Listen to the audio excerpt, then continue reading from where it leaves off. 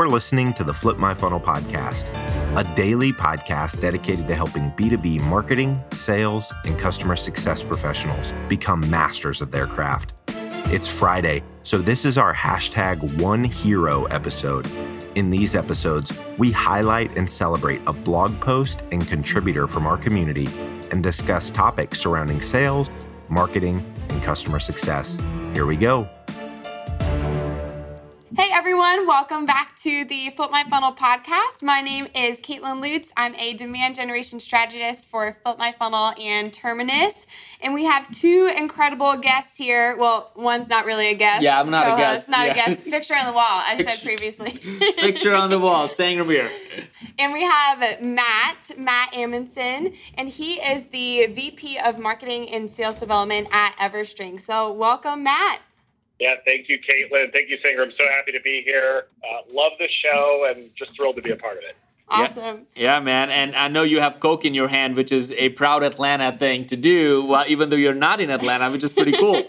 Yeah, I got my Coke here. I got my SalesLoft dashboard, my Terminus dashboard in front of me. I mean, you might as well just put me right in the middle of that right now. I'm feeling very Atlanta. Dude, you should take a picture of it and send it over. That'd be awesome. This is great. All right, Awesome. Let me do that. So today is our #OneHero Day. It's our #OneHero Friday, and this is where we just want to celebrate someone in the community. And so Matt has posted a blog on flipmyfunnel.com on our blog. Posted the blog on the blog, and so we are just going to dive right into that. But before we dive into that, Matt, quick question for you. What is one fun fact that you have about yourself personally or work or fun fact?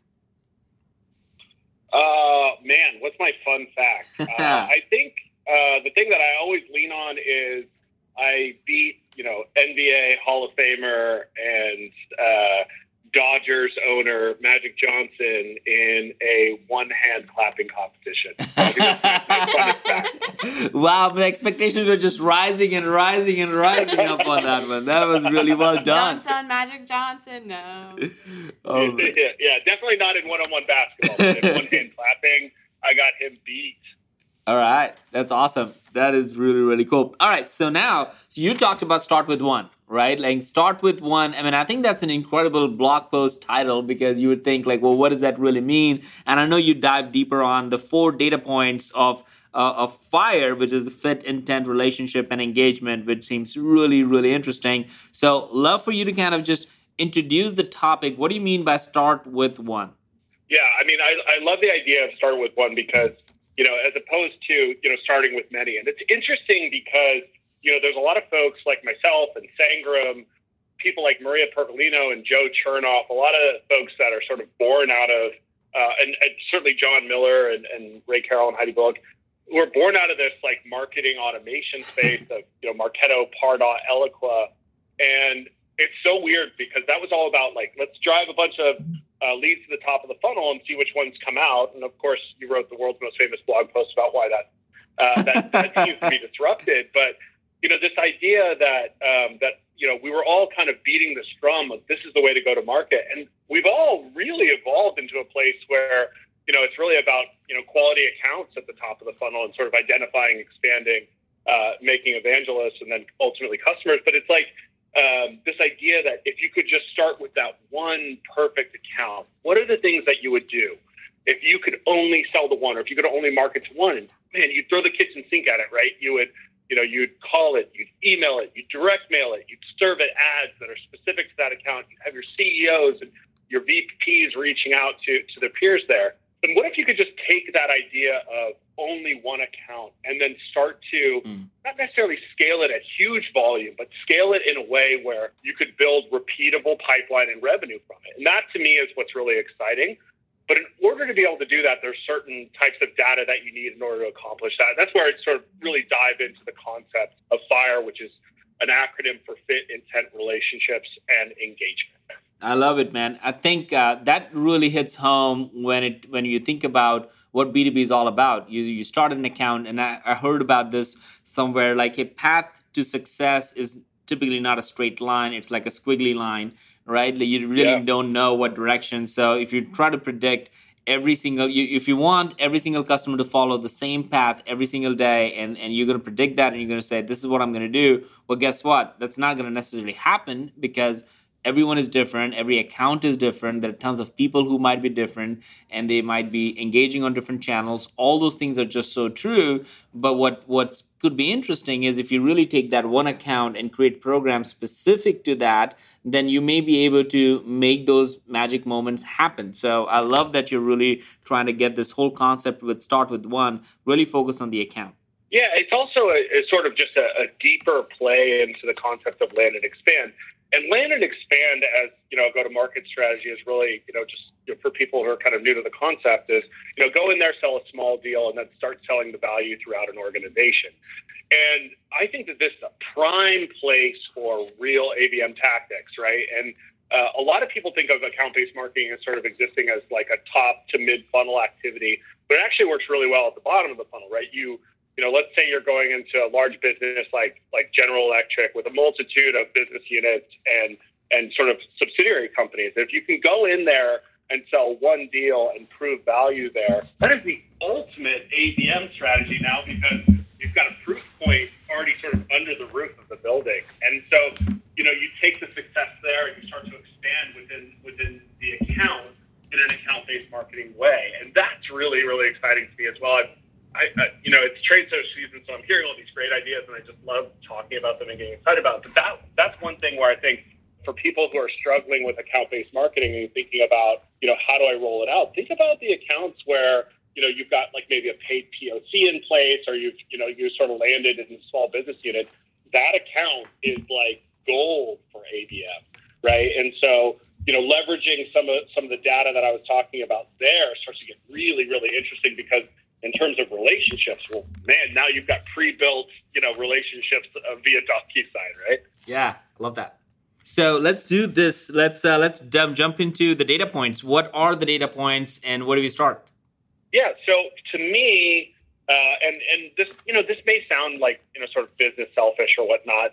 So, it all starts with fit, and it makes sense because, F is the first letter in the acronym for FIRE, but the reality is it's true, whether I work at Everstring or, whether I, work at Salesforce or Terminus or any other business, if a company is not a good fit for your business, really nothing else matters, right? And I think, people who are sort of opening their eyes to the concept of intent data are people who really see that, right? So if you're working with a great intent vendor like a Bombora or something like that, if you get, these companies that are exhibiting intent, a lot of them actually are a bad fit for you, right? And I think the trick of intent can be a little bit similar to the trick of marketing automation, where it's like, okay, you're seeing these people that are engaging or doing research on topics that are related to your business, and you're kind of like, oh, I want to go sell to all of them, but you can't, right? In a lot of cases, there's revenue blockers, like the business is too small. There's employee blockers, again, too few employees, or departmental blockers. They haven't reached a certain level of maturity.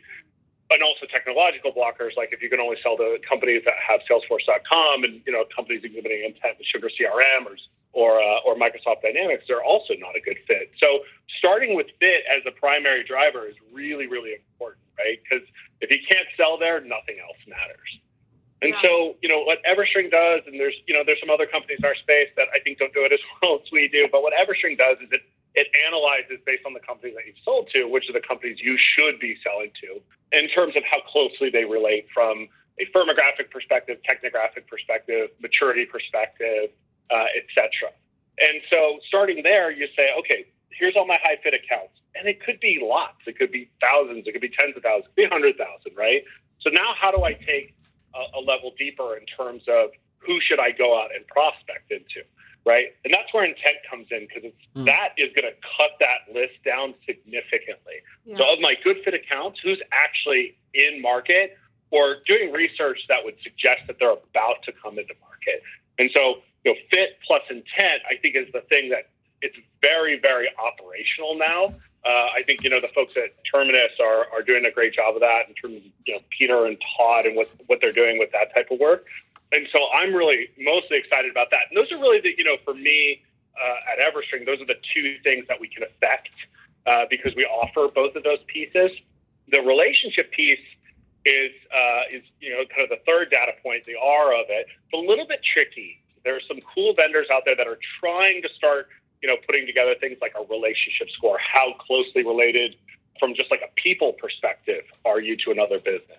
But this is something that's really, really important because, relationships are often not leveraged in marketing, right? Mm-hmm. It's hard to operationalize leveraging those relationships, right? Because, sure, you could send out an email through your marketing automation system that's like from that person to another person that they might know. But honestly, it's better, and you talk about this a lot, and I talk about this a lot, it's a lot better to be human. Like, your buddy or you worked with a colleague, you can just reach out to them. And oftentimes what that's able to do when your executives are able to reach out to executives at another business is, one, just figure out like, hey, is this even a thing for you or not? Qualify or qualify it out very fast.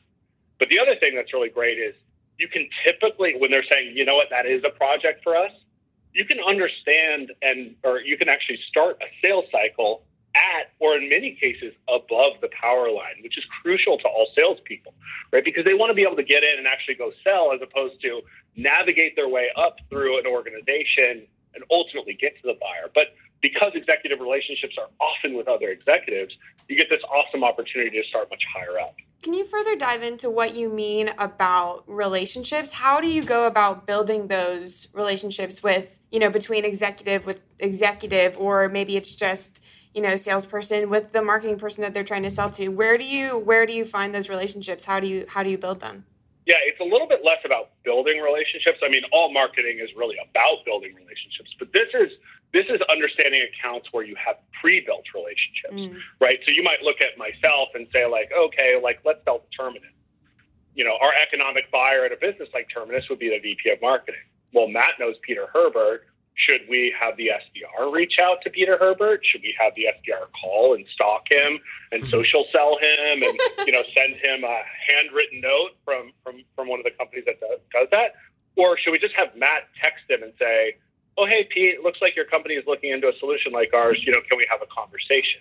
Right. That's the way to engage that account as opposed to, sort of the age-old Aaron Ross, like, let's get an SDR, call, email, social sell, let's hit him, let's do the triple touch, etc. Like, no, like we just know the guy, so let's just call the guy. Yeah. Right. And so it's less about like from a scoring perspective, it's less about like how do we build those relationships or how do we score the potential for relationships there. It's more about like, do those relationships already exist? Because that's a much better path to starting a sales cycle. Gotcha.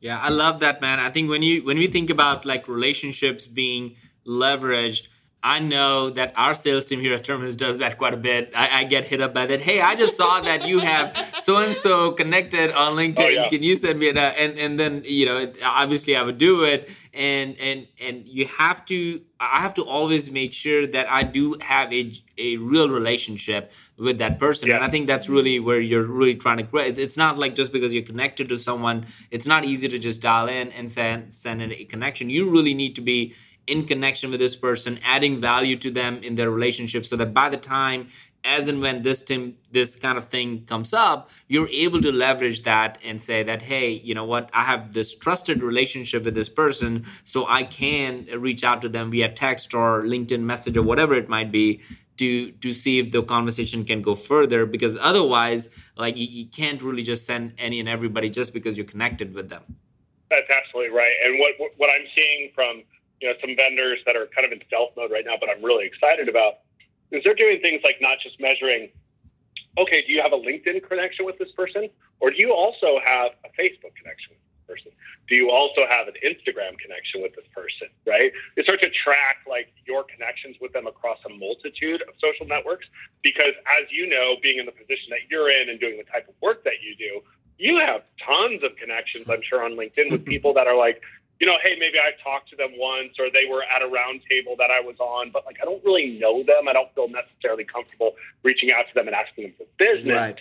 But they do know me, they follow me, they appreciate the types of work that I put out, or I feel the same way about them. But we don't really know each other. But it's the people where it's like, yeah, like I'm happy to share with them what I'm doing with my children on a weekend, or photos of me walking my dog along the bay. Like those are real relationships. And so I think that's what's really interesting. Of course, relationships with people that you may have gone to school with or worked with at a company can also be a lot more powerful than just, connections that you have.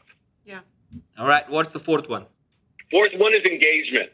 And this is interesting because, you can use a multitude of sources for engagement here. I think, most of the people that are listening to this podcast probably have some sort of marketing automation system. So you can use your lead or contact scoring from, your vendors like Pardot or Marketo or Eloqua. The one that I use internally is Engagio. The reason why I like that is because Engagio gives me a score for an account level engagement with us. So all the different interactions that a company could have with you sort of all rolled up into a very neat and tidy way of scoring that. And this is actually something that you were just talking about. I actually just put a tweet out about this with David Cancel on his podcast. It's the concept of time, right? Because the way Engagio scores an account's engagement with you is the minutes that they are spending, with your website, on your webinars, etc. And I think that is such a valuable measuring stick of intent to purchase, right? As somebody who's coming back to your website time and time again, coming and listening to your webinars or potentially your podcast, those are the people that are really engaged. I mean, I go to lots of different websites over the course of, days, weeks, months, and years, and I never come back. And I don't really, if someone's using a marketing automation score, they'll say like, oh, visited the website, interesting moment. But it's the fact that I came, I stayed, I looked at a bunch of stuff, and then I went to the webinar, and then I swung by their booth at Rainmaker or at a Flip My Funnel conference, right? Like that is like real engagement that's happening time and time again, and not just with an individual, but with a company sort of holistically. And so that's what's really powerful. And so those are the 4 metrics that we're using, and we're able to sort of give those over to our sales team and say like, hey, look, if you're going to start with one, sort of bring this conversation full circle, this is the one to start with. Why? They're high fit based upon our propensity model or based upon our relationship model. They are they have intent. These are the signals that they're looking into. We have a built-in relationship. Look, their CEO went to business school with our CEO, and their company has been engaging with us. That's your best bet. Those 4 dimensions, I think, we're talking about it today. I think 5 years from now, everybody's going to be talking about those 4 dimensions of engagement, and the data pieces that fill in those gaps are going to become the most sought after data pieces in B2B marketing.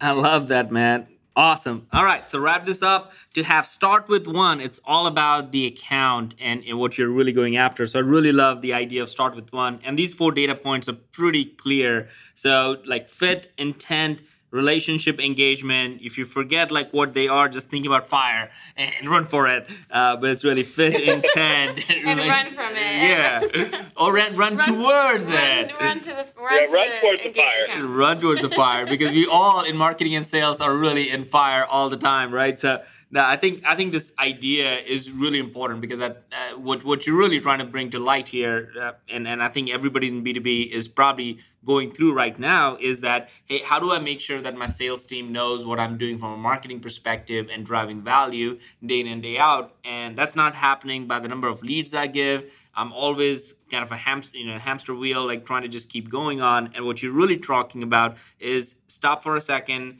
start thinking about an account like at one level, and then 2, really have a process around fit, intent, relationship, and engagement. So this is a process, this is a strategy, this is a philosophy. And if you go to your sales team with this idea that, hey, here's how I'm going to help you, there will be a much better relationship that you can ever have between sales and marketing.